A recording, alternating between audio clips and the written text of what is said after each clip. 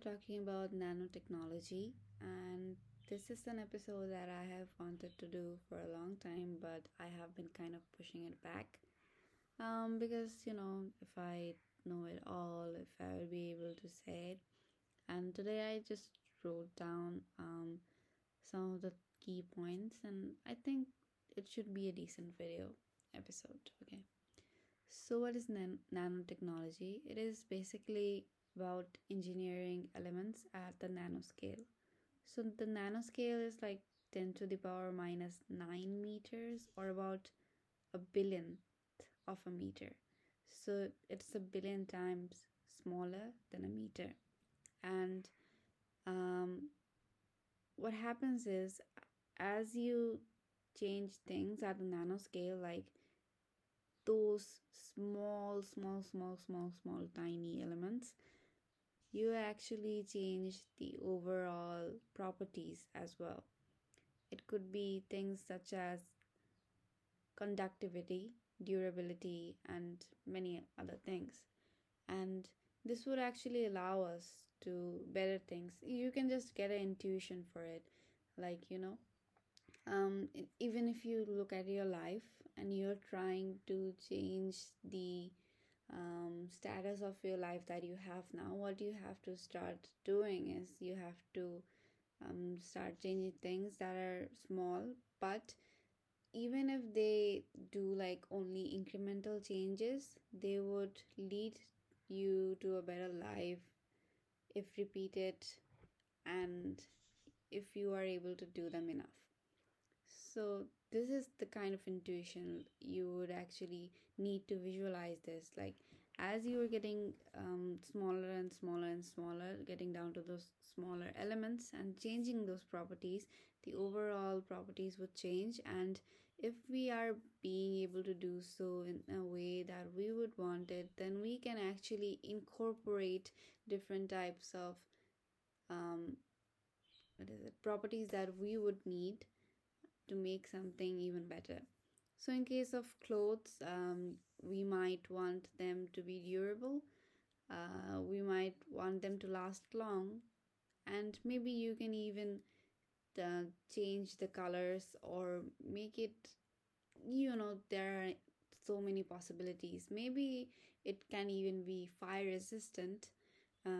Those kind of properties can also be added. And in case of computers, like if we look at transistors have been shrinking down in size ever since because it just makes it more efficient. So, in this case, also, if we are able to incorporate nanotechnology into it, then we would also be able to make computers even more accessible and cheaper as well, because now you would need less elements that are well engineered.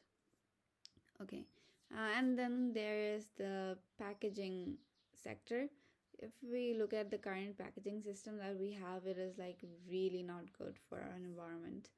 But if we are if we are able to do some changes in the nano field, then we might be able to build something that is um, biodisposable, so it wouldn't need any kind of extra catalyst to make it like break down and just go into the environment. Sometimes, like when things break up and they um, are exposed to the environment, they might even harm the environment. But in this case, we might be able to make something that is not harmful for the environment, but it it would still be able to do the same things that the current packaging system is able to do. Now let's talk in terms of nanomedicine. So in case of nanomedicine, as you can wonder, like you are just making medicine or something that would be able to cure you, but at the scale of nanoscale, like they're really tiny. So what this would allow us to do is like there are a lot of things, but things that I kind of looked up. So if you are going down to the nanoscale, what you would be able to do is you would be able to make medicines that are efficient because they would be able to go through the cell membranes where it is needed. And if you can like engineer it in such a way that it is not invasive, or your body doesn't see it as invasive, then your white blood cells wouldn't just like dismiss it at all. Sometimes, in case of the medicines that we have today, what happens is that it is a cure for your body, but your white blood cells might see it as an invader and try to like get rid of it, and that is not very efficient. But if we can do such things with nano medicine, that we might be able to actually overcome this factor. And then there is the other thing, which is biomimicry. So biomimicry means when you're copying something that already exists in nature. So like people, you would often hear this, that nature is the best scientist. Of course it is. We are always constantly learning everything from nature. And the other thing that is that nature has tried so many ways. So it has like done a lot of experiments to come to the things that it has come to now.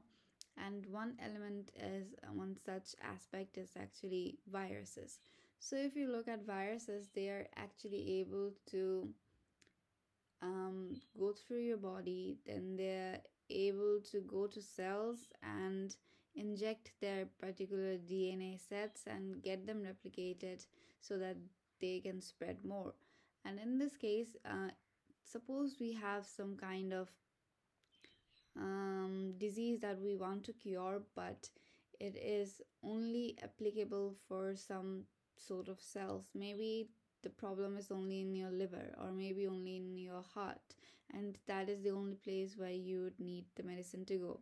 So, in this case, if we can design something like a virus, like the shape of a virus, then we might be able to inject it at the same spot that we want to. And like virus, you have to see it as a kind of mechanism that is like needed, and we can take inspiration through nature, which now would be called biomimicry. So in this way, your medicine wouldn't actually get like wasted before it is used, and it would get delivered to the particular place where it is needed. That was kind of it, that I had to talk about, because these are things like in a broad sense.